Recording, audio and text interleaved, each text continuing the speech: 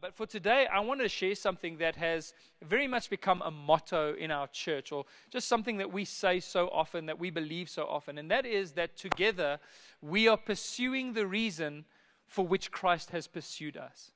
That's what we believe as a team. When we gather together and when we speak about what we're doing, we're here together to pursue the reason for which Christ has pursued us, the reason why He laid a hold of us. And so the piece of scripture that I want to speak to you from this morning is in the book of Philippians chapter number 3 and verse 12. If you have your Bibles here, won't you just quickly open up for me at Philippians chapter number 3 and verse 12, and I'd like to just read this piece of scripture and share a message with you this morning entitled "Called to Adventure." Called to adventure. Philippians 3 and verse 12. Paul starts off Philippians 3 by talking about how he puts no confidence in his flesh. He puts no confidence, even though he has many things he can boast about. He is according to the Jewish tradition, he is a Pharisee of Pharisees. He was circumcised on the 8th day. In all of the fleshly religious things that he could claim for himself, he has a lot that he can boast about. But he says, but I count all of those things as rubbish so that I may lay a hold of Christ. I simply want to know Jesus and Him crucified. And he speaks about what it means to not trust in your own strength, but to trust in the righteousness that comes from Jesus. Not a righteousness according to the law, he says, but a righteousness that comes by faith in Christ Jesus. What that means is that every single one of us have been made right with God. We are in a right relationship with God. Our sinfulness, the things that kept us from God, have been washed away by what Jesus did. And the moment you put your faith in Jesus, you stand before God as perfect in His sight. Now that's hard to believe because we're not even perfect in our own sight. We don't even see ourselves that way. But the scriptures say that in Christ we have been perfected forever. And now He is sanctifying us, but in Christ we're perfect. And so he says in Philippians 3 verse 12, not that I have already attained or am already perfected in his earthly walk. There's still a journey that he's on. He's still becoming more and more and more the person that he already is in Christ. He's still experiencing the reality of it in his own life. But he says this, but I press on. I press on. Even though I'm not perfect, I press on that I may lay hold of that for which Christ Jesus also laid hold of me. I push forward. I keep going. I don't stop. Even though I'm flawed, even though I'm imperfect, even though I don't always do everything right, even though I'm not the person I'm supposed to be yet, I press on so that I can lay a hold of that for which Christ Jesus also laid a hold of me. Brothers, I do not consider that I have made it my own.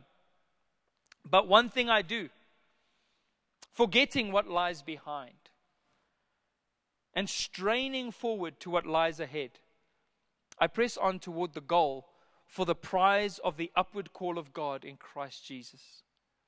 Let those who are mature in faith, mature in the gospel, think this way.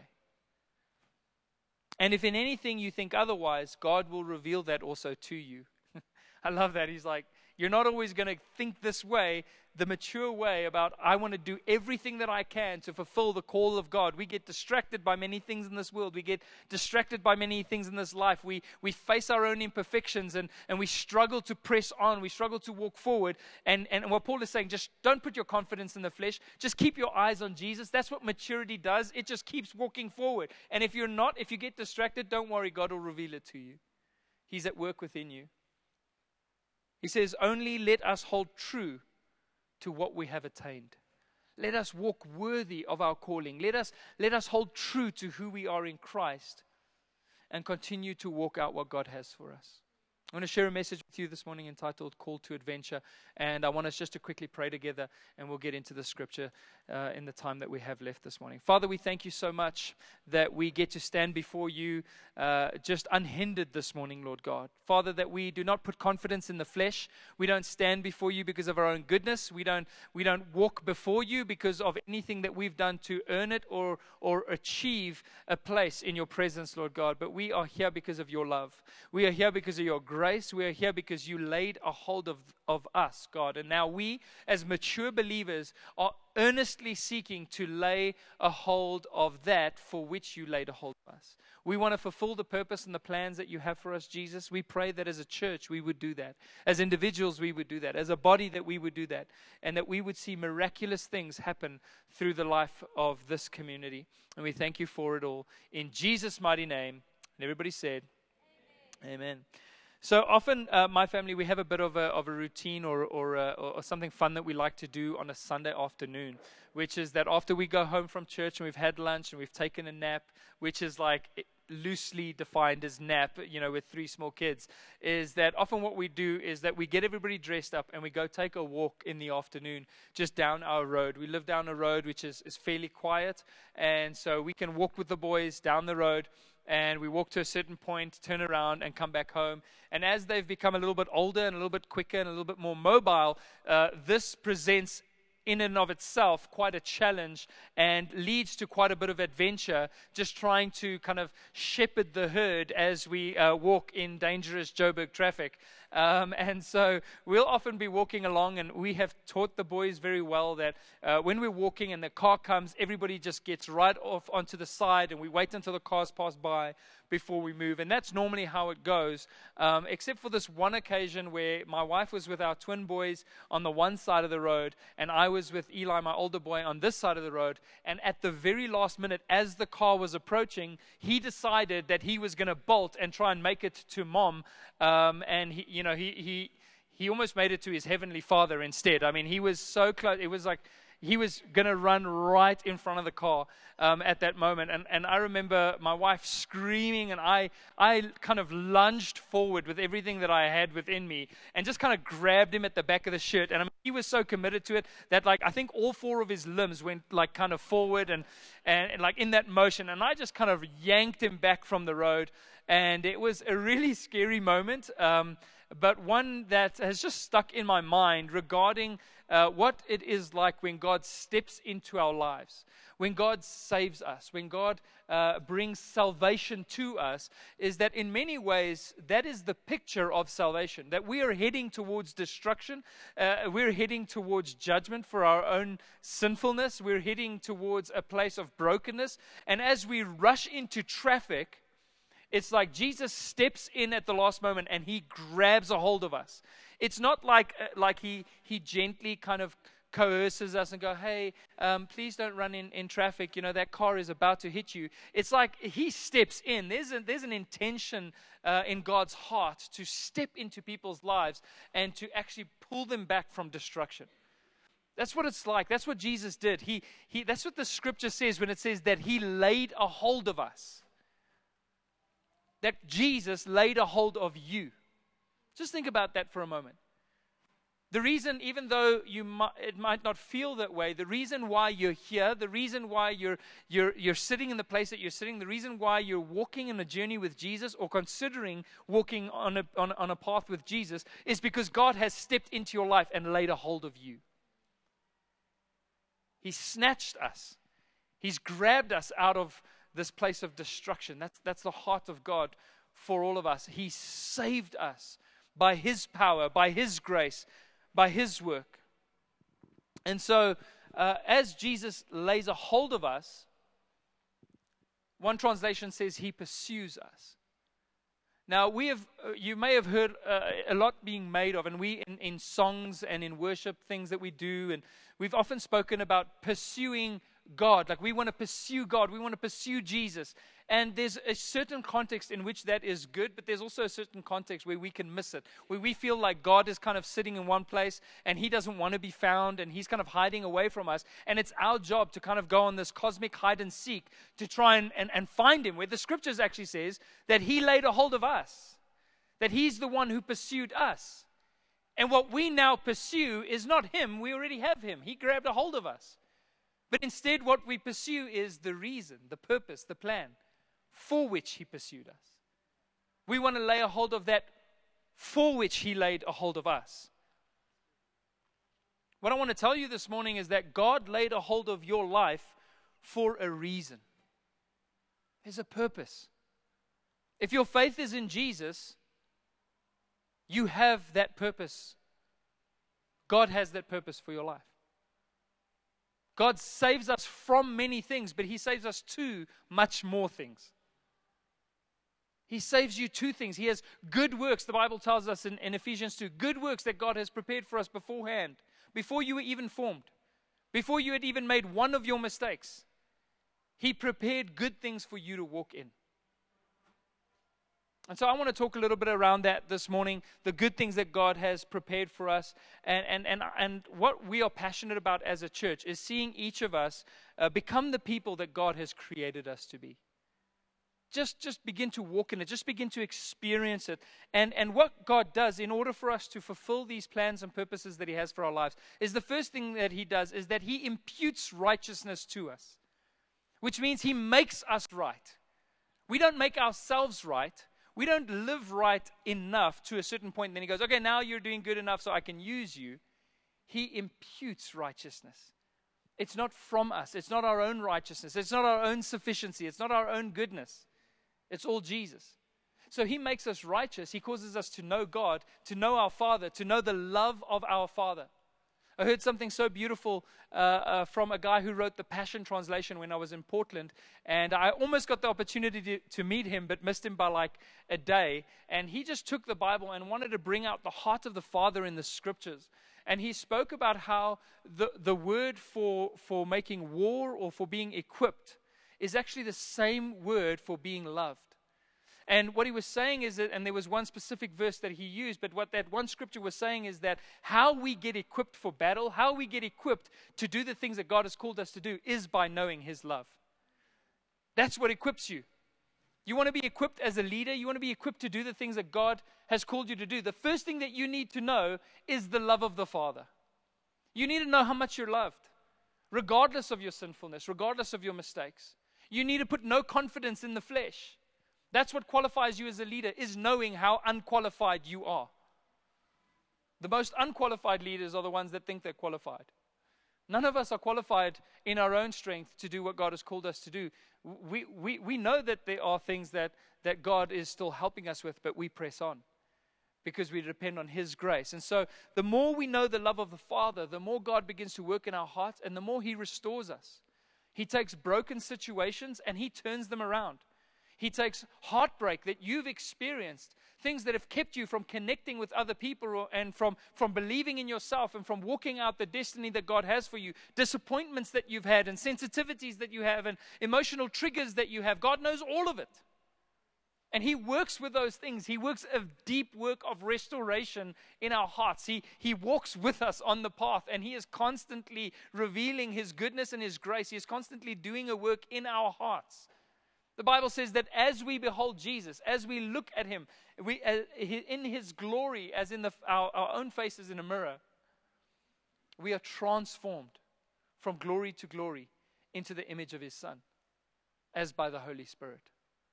Isn't that incredible? Like all we need to do to be transformed is to continually look deeply into the eyes of Jesus, to see the identity that we have in Him, to understand His grace, to understand His love. And what God does is He works a work of restoration in your life where you will end up doing things that other people who knew you before would go, there's no way they're doing that. There is no way that person is a pastor. There's no way that person is leading a small group or a connect group at their workplace. There's no ways that person just prayed for somebody and they got healed. We just can't see it happening.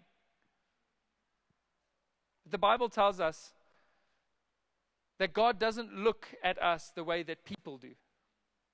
God doesn't look at you the way that the world does. The world will stereotype you, put you in a box, and tell you what you can and cannot do. God looks at the heart. And when He looks in your heart, He sees what He deposited there.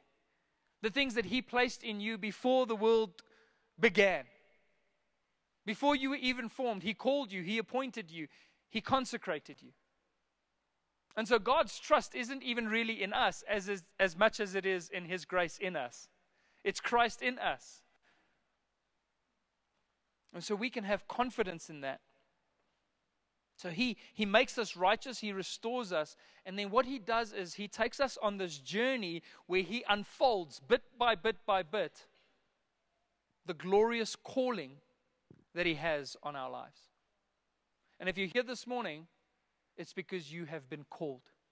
It's because there has been a divine shout from the throne of God directly into your life. Before you were even born as a human being, before you were formed, God knew you. And He put that shout, He put that command, He put that authority on your life. And nothing can remove it. Romans tells us that the gifts and the call of God are irrevocable. They are without repentance. God will not remove them from you. It's the purpose for which you were created. And so not only do we get forgiven of our sins and made righteous and restored in our own selves, but God then leads us on a journey, an adventure of becoming the people and fulfilling the destiny that He has for each of us. I believe that we are never more fully alive than when we are walking in our calling, when we're walking in the destiny that God has for us. And the sad thing is that in church, too many of us lose sight of that great call. We stop believing in what God has for us. We begin to doubt whether God can really use us, whether He really has a plan for our lives. And because we doubt it, we begin to settle rather for what is second best. We stop dreaming. We stop pursuing the reason for which Christ pursued us. And instead we begin to focus on the everyday nuances of life. What am I eating? What am I wearing? What is my plan for retirement? How's everything going to work out in the next few years? It becomes mundane. It becomes methodical. We learn to play it safe. Man, God is not a safe God. There is a decidedly dangerous side to the God that we serve. He takes us on an adventure. He stretches us. He challenges us. He takes us through valleys. He takes us through difficult times. He allows us to experience things that will cause us to keep our eyes even more fixed on Him. Because ultimately He is developing us. He is changing us. He is working in us. It gives us hope when we go through the storms. God's stretching our faith. Even C.S. Lewis, and I can't remember the exact quote, but he says that those who experience extreme hardship are often being prepared for an extraordinary destiny. Things that you would not have been able to fulfill if you hadn't been through the process that God has for you. And so I often encourage people, just be faithful to the process that God has for your life, because we trust Him. We know that He's good. We know that He's a good shepherd. That's why we can walk through the valley of the shadow of death and fear no evil. That's why, because we know that His rod and His staff, they comfort us. He will give us ultimate victory. He will prepare a table for us in the presence of our enemies. And we will dwell in the house of the Lord forever. So we already know. It's like when you watch a tense movie, but you've already heard about what happens in the end. And so you're like, I know it's tense right now, but at least I know that all of these people make it out alive. It just kind of like diffuses the tension. They're going to make it, whatever happens. Sometimes I have to tell myself that because I can get really into it. So I'm like, no, they're all going to be fine. I remember seeing the end. It's fine. We already know what the end is, and the end is victory. That's why we say, one of the things we say here at church a lot is that whatever happens, we win. Whatever happens, we win. Because God is involved with our lives. He is taking us through a process. But when we lose sight of that, we can be filled with dismay. We can become fearful. We can retreat back from what God has called us to do. And church, honestly, just becomes boring. It just becomes a mundane thing that we do every week, or possibly every second week, or for some of you once a month. I'm praying that Jesus helps you with that as well. But for some people, church has become two of the most boring hours of their week, just ranking just above being stuck in traffic and sitting home alone during load shedding. That's just a little bit better than that, because at least we have some sunlight here in the morning. And so what we do is we just settle. And we break down our calling, the great call to adventure in this life that God has called us to. We break it down to sitting in a church service every now and again. That's how we limit our involvement with the great plan of redemption that God has for this world. That's what we do. Well, at least we go. At least we sit there and listen to the preaching. And that's not us pursuing what God has for our lives. That's not us walking out the fullness of what God has for us. That's us just fulfilling a duty. When we have the what without the why, we lose our way. When you know what to do, but you don't know the why, when you've lost sight of the why, what happens is you actually lose your way. You stop walking in and pursuing the things for which Christ pursued you. And so I'm very much a why guy. I'm all about the why. It frustrates my team sometimes because I want them to know the why. And I want to take them through the full story about how I got to the why and why I believe in the why and what the why is all about and how that fits into Scripture and how that fits into the whole context of redemption and how that fits into the entire plan of God for the universe. And all I'm doing is asking them to stack chairs. And they're like, do we really need to know this? But I'm the kind of person who I don't feel like I can give my best unless I really believe in what I'm doing. I've got to believe it wholeheartedly. I can tell you that I believe wholeheartedly in what God has called us to do in this church. But that's exactly how the enemy hopes to neutralize us, to make us ineffective or ineffective. In fact, the devil wouldn't mind if you just came to church on Sundays. As long as you don't begin walking in the calling that God has for you. As long as you don't begin to discover the purpose for which He created you, He's fine. I'll just go to church. It's almost like He allows us just enough of Jesus and just enough of some religious activity to inoculate us from genuinely walking in the fullness of God's calling for our lives. It's a dangerous thing. That's how He works. He wants to neutralize us and not discover the God-given destiny that we all have. But the most dangerous thing to the enemy, the most dangerous thing to the devil, is when Christians begin to discover and by God's grace walk in the things for which we have been created. God has placed within us, not of our own sufficiency, but because of His grace, the ability to shape a city, to shape a nation, to influence many nations across the world, to raise up leaders and to plant churches and to do every single impossible thing that we could ever think or dream of. In fact, that's what God just keeps doing. He is in the business of surpassing what we could think or imagine. He is so much bigger and so much more able than what we could even fathom. And our biggest problem is not that we dream too big, but that we dream too small. That we keep limiting what God can do. He took 11 ordinary guys and changed the world. It's part of the reason why we're sitting here today. What could we as a church, as a community, what is there that we could trust God for that He couldn't do? All things are genuinely possible. And so we don't want to be, personally, this expression of church for us, man, we're making big plans because we're trusting in a big God.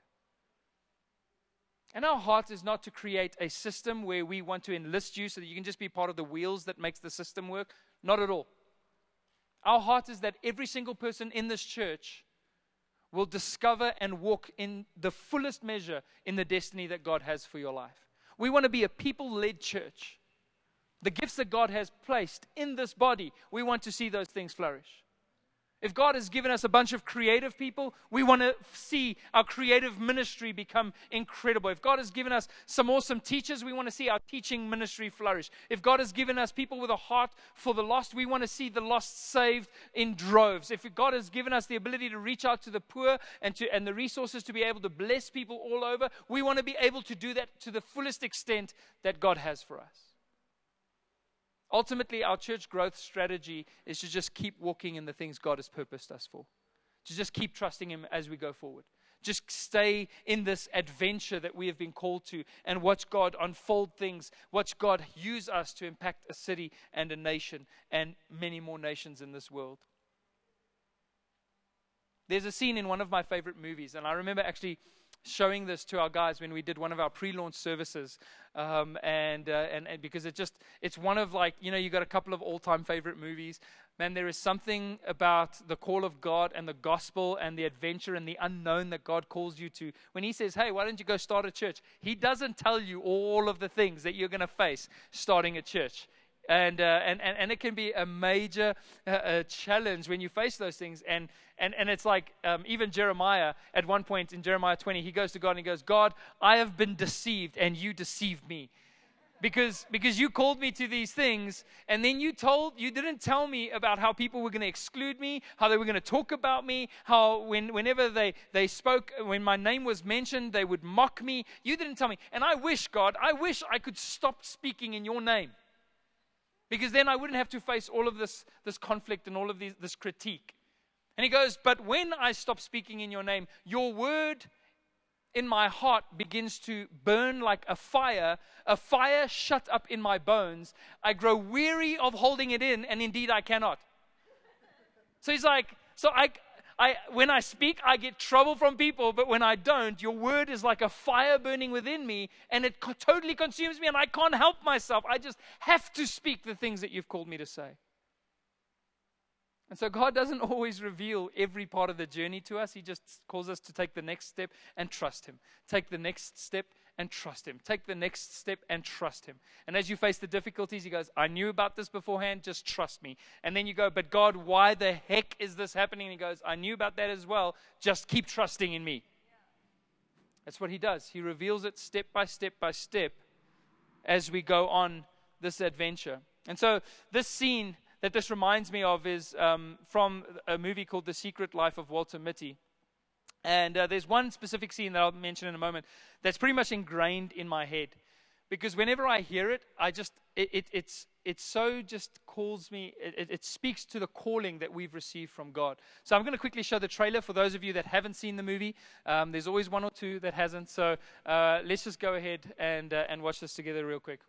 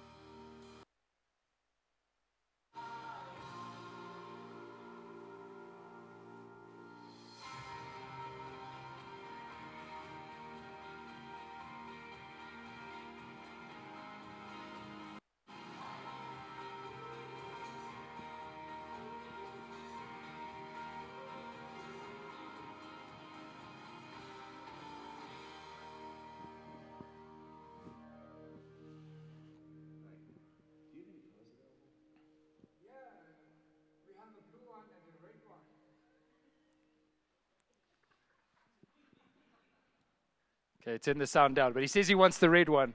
So, you probably saw the scene that I was talking about in there, but it's that scene where he's this guy, Walter Mitty, who's in this, if you haven't seen the movie, he's in this kind of very ordinary job where he catalogs photos for a magazine and kind of sits down in the basement just going through negatives and just working through different photographs and trying to select the right cover photos, etc. And he has, you find out in the movie, all these dreams for his life that he never was able to fulfill. And until this photographer sends him a gift that kind of advances him on this adventure. And that photographer is called Sean O'Connell. It's the guy in the photo. And we can just put that photo up. That's the photo. And there's that moment where he just calls him and says, there's more. There's more for you to experience in this life. And it's so just, that moment was just ingrained in my head as like when God steps into our lives, it's like he's the one who goes, I've got more for you. I've got more than your 9-to-5 job. I've got more than you just raising your kids. I've got more than you just going through the motions. I've got more than you just kind of trying to make your way in the city, trying to earn enough money to make a living. I've got more for you than just surviving. I'm calling you to a great adventure where we get to experience the fullness of the reason why God created us. That's what I feel when I begin to walk and step out in the things that God has called us to do. As the pastor of this church, my heart is that each of us will answer that call. That each of us will step out. That each of us will together begin to pursue the reason for which Christ pursued us. And what I believe that God does when He steps into our lives is that He actually disrupts our comfort. He actually will move us by disrupting this kind of safe little zone that we've created for ourselves, and by causing things to become uncomfortable, by putting a longing in your heart and a stretching in your life where He begins to prepare you and equip you for the things that He's created you for.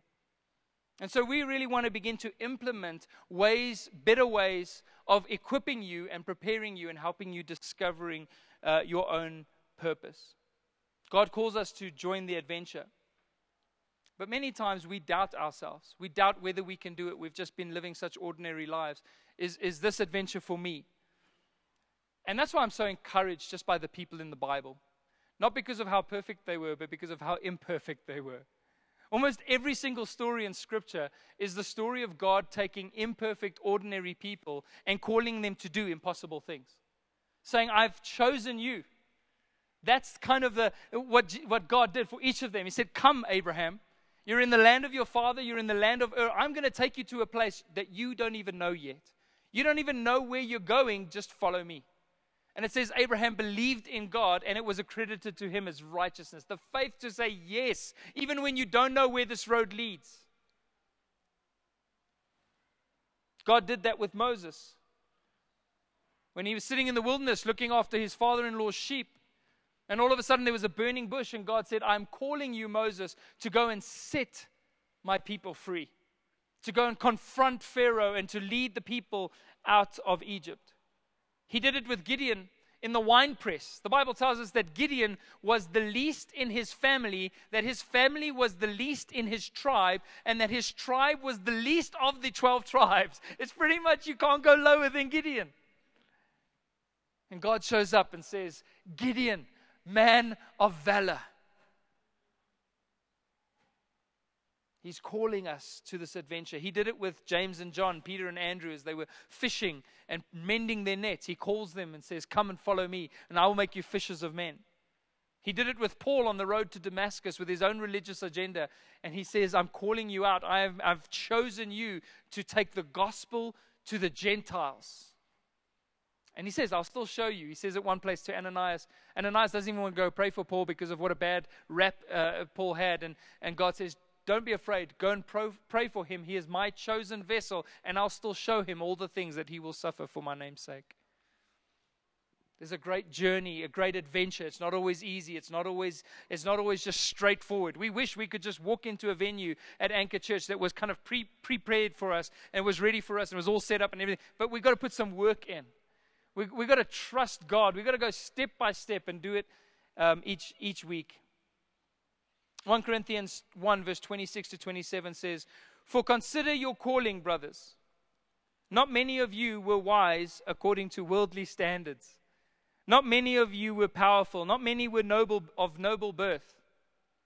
But God chose what is foolish in this world to shame the wise. God chose what is the weak in the world to shame the strong. Isn't that incredible? That actually one of the reasons why God chose us is because of just how ordinary we were. Just because there wasn't enough that was special about us for God to have chosen us. He chooses the things that are foolish. He chooses the things that are not the strongest, that are weak, in order to shame what is strong, what this world perceives as powerful. But with all of that, as God speaks into our lives, it is easy for us to feel inadequate. And Jeremiah felt inadequate. He felt like he wasn't the right choice. He was in his early 20s when God called him as a prophet. And so what we often do is that we'll disqualify ourselves from fulfilling the purpose and the plans that God has for us. Or we'll allow others to disqualify us. And I want to encourage you this morning to not disqualify yourself for the thing that Jesus died to qualify you for. To not allow others to speak into your life and to disqualify you. Some of you may feel that you haven't read the Bible enough, or that you're not the kind of person that God would choose to use, or that you haven't been a Christian for that long, or perhaps that you've been a Christian for too long. You might feel that you're not gifted enough, or intelligent enough, or knowledgeable enough to do something incredible for God and to be a part of His story. And that's how Jeremiah felt. In Jeremiah 1 verse 4 tells us this. It says, "Now the word of the Lord came to me, saying, before I formed you," God says to Jeremiah, "in the womb I knew you. And before you were born, I consecrated you. I appointed you a prophet to the nations. Then I said, Oh, Lord God, behold, I do not know how to speak, for I am only a youth. But the Lord said to me, do not say, I am only a youth. For to all to whom I send you, you shall go. And whatever I command you, you shall speak. Do not be afraid of them, for I am with you to deliver you, declares the Lord." See, God goes, you're not going out in your own strength to do this. I'm the one who's with you. And where I command, there is a shout, there is a divine call in your life that is the authority upon which you base your actions. That's what receiving a call is about. It is a divine shout of God into your life. And an analogy that I could use to help you understand what it's like is that if you were, for example, in the army, and you had been enlisted in the army, and you were just a private, just kind of new to the army, and at one point you know that it's supper time, and you're walking to the mess hall to go and eat as just a private in the army. And on your way to the mess hall, you hear a shout from the general. And the general shouts out and gives you a command to go and get something out of his car. Now, the moment you hear the shout, the moment that call comes into your life, it changes everything about your life. You were headed in one direction, now you've turned around and you're going in the other direction. You were worried about dinner and what you were going to eat. Now you're not even thinking about food. Your only desire in your heart is to fulfill the purpose that was given to you, to answer the call of the general and to go and complete his instruction. And so you turn around and you're heading towards his car to do what you've been called to do. And if in that time, let's say a higher ranking officer than you, but lower than the general, let's say a major comes up to you and says, hey, where are you going? You're supposed to be going to supper. You would be within your full right to tell the major to back off. Why? Because you're acting under divine instruction. And so where people want to step into our lives and disqualify us for what God has called us to, we are in our full rights to say, I hear what you're saying, but I am going to continue pressing on to fulfill the call that God has on my life. Because I've received the higher call. You can tell yourself to back off. When you want to speak yourself out of God's plan for your life, when you want to talk yourself out of the destiny that God has for you, you can tell yourself to be quiet and to adhere to the holy calling that God has for each of us. So we've got to stop doubting ourselves, and that's what maturity looks like, to stay the course, to keep pressing on. Not that I've already attained it or am already perfected, but I press on to lay a hold of that for which Christ laid a hold of me. Our confidence is not in what we can do, it's in our righteousness in Christ and in this calling that God has for us. And I want to say that as a church, the same goes for us as a church. Because not only have we been called as individuals, personally, but we've been called as a community. God calls us to be a part of a community like this, the local church, because He has a plan for Anchor Church Joburg in the city. Now, He has a plan for every church, but ours is unique to us. This is the expression that God gave us. This is the place that God called us to be. These are the people that have been brought together with the gifts that God wanted to be in this house so that we could fulfill the things that God has for us. The same way that God gives divine authority to an individual life to fulfill His purpose, He does it for a community of people. And so we are fully convinced of the calling that God has on us for a church. So whether we're struggling to find a venue or not, whether finances are tight, whether whatever we go through, whatever we may be facing, we just keep pressing on towards the goal. We just keep walking out the things that God has called us to, because it's His calling. John 15:16, Jesus says, this is my last scripture. Jesus says, "You did not choose me, but I chose you and appointed you that you should go and bear fruit, and that your fruit should abide, so that whatever you ask the Father in my name, He may give it to you." Jesus chose us to bear fruit. And it's a fruit that abides. It's not a temporary fruit. It's a fruit that will produce after itself constantly through generations. Isn't it amazing that what we can be a part of as the local church in the city can affect not only this generation, but generation after generation? It's my son's 5th birthday today, and before the service, we kind of all just got around him like we do with all of our leaders and just prayed for him for his birthday. And isn't it amazing to think, like, the kids that are in that room right now, that they can walk out some of the things that we've deposited in them in this generation, in generations to come. That we can be a part of this adventure that passes on generation after generation after generation. That we can walk in the things that God has prepared for us and be a part of the journey. Paul says, "Let those of us who are mature think in this way. And if in anything you think otherwise, God will reveal it to us also. Only let us hold true to what we have attained." Let's hold true to what we have in Jesus. Let's not second guess or doubt the righteousness that we have in Christ. Let's not lose sight of the adventure that we have been called to. Let's not lose sight of the calling that God has on our lives. But like Paul says in Hebrews, or like the writer of Hebrews says, let us lay aside every weight and sin that so easily ensnares us, and let us run this race. Let us do the things that God has called us to do. God is always sending. It's in His heart. He's a God of purpose. He never does something just randomly. What He does always blesses and stretches and moves and is filled with purpose. He's always on a mission, the mission of God. And He sent His Son into the world.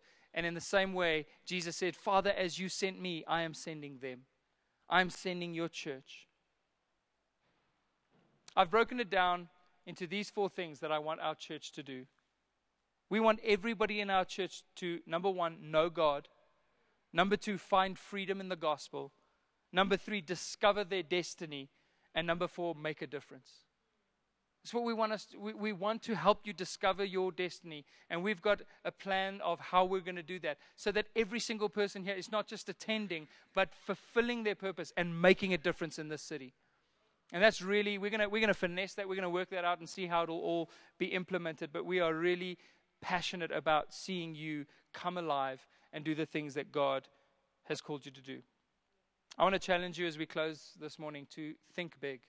I want to challenge you to dream big about how we're going to reach the city and how we're going to go forward. How God is going to use us to be a blessing in people's lives. How many marriages can we see restored? How many families can we see healed? How many people can we see come to know Jesus because a couple of people stayed faithful to press on towards the goal? And I also want to encourage you this morning to think about the way that you see yourself. That's why the Bible says that we must work to make our calling and our election sure. Not that it isn't sure. We must just make sure that we know that it's sure. That's the work that we've got to do. We've got to pursue the purpose for which Christ pursued us. I want to challenge you on the way that you see yourself. Please don't limit yourself because of your age or because of your experience or because of how long you've been a Christian, but trust in the gospel. Hold fast to the calling that you have in Christ and start becoming a light in whatever sphere that you are. I was hanging out with some incredible people from a church in Portland, and the one guy, Ben Straub, we were hanging around, and Portland has some great coffee shops, and we went into one coffee shop, and the people there in the coffee shops are mostly just pretty, they just look mean. You know, they may have hipster flowery shirts on, but they also look like they want to kill you, and they're upset about the fact that you've come to bother them in their coffee shop. And so I never really speak to them. I always order my coffee, I'm polite, I take my coffee and I go, and this guy just has this heart to just, even if it's in the smallest way, just help people connect to the heart of the Father. And so he just simply asked this girl behind the counter, he said to her, "So how's your day been going?" And she said, "Oh, it's been okay." And, ordered the coffee and whatever. And I would have just left it at that. I was like, hey, that's a fairly good response. But he went a bit further and he said, "Has it just been okay?" And she said, "Yeah, actually, she's actually got a little bit of a headache. She's got a concussion because she was working, I think, at a bar the night before, and she hit her head on a keg, which I'm not sure. I didn't ask how that happened. But she hit her head on a keg and actually got a concussion from it. And he just stood there, and just over the counter, he said, "Hey, I love to pray for people. I'm just going to quickly say, hey, Father, we just thank you that you touch this girl right now and just heal her and just help her to feel a whole lot better." And she was so stunned. She didn't even know what to say. And it wasn't weird, it wasn't awkward. He just took his coffee and thanked her and moved on. And I realized that so quickly we can just be so wrapped up in ourselves that we forget to be open to the leading of the Holy Spirit, to be a voice into other people's lives. And I'm praying for all of us that we would be encouraged to understand that every moment that we step outside of this church, that we're on mission and that we're reaching a city and that we're there to love people. You come in here to be equipped so that you can go out there and do the ministry. The ministry doesn't happen in here, it happens out there. And together, we're going to pursue the purpose for which Christ has pursued us. Amen? Amen. Let's pray together this morning.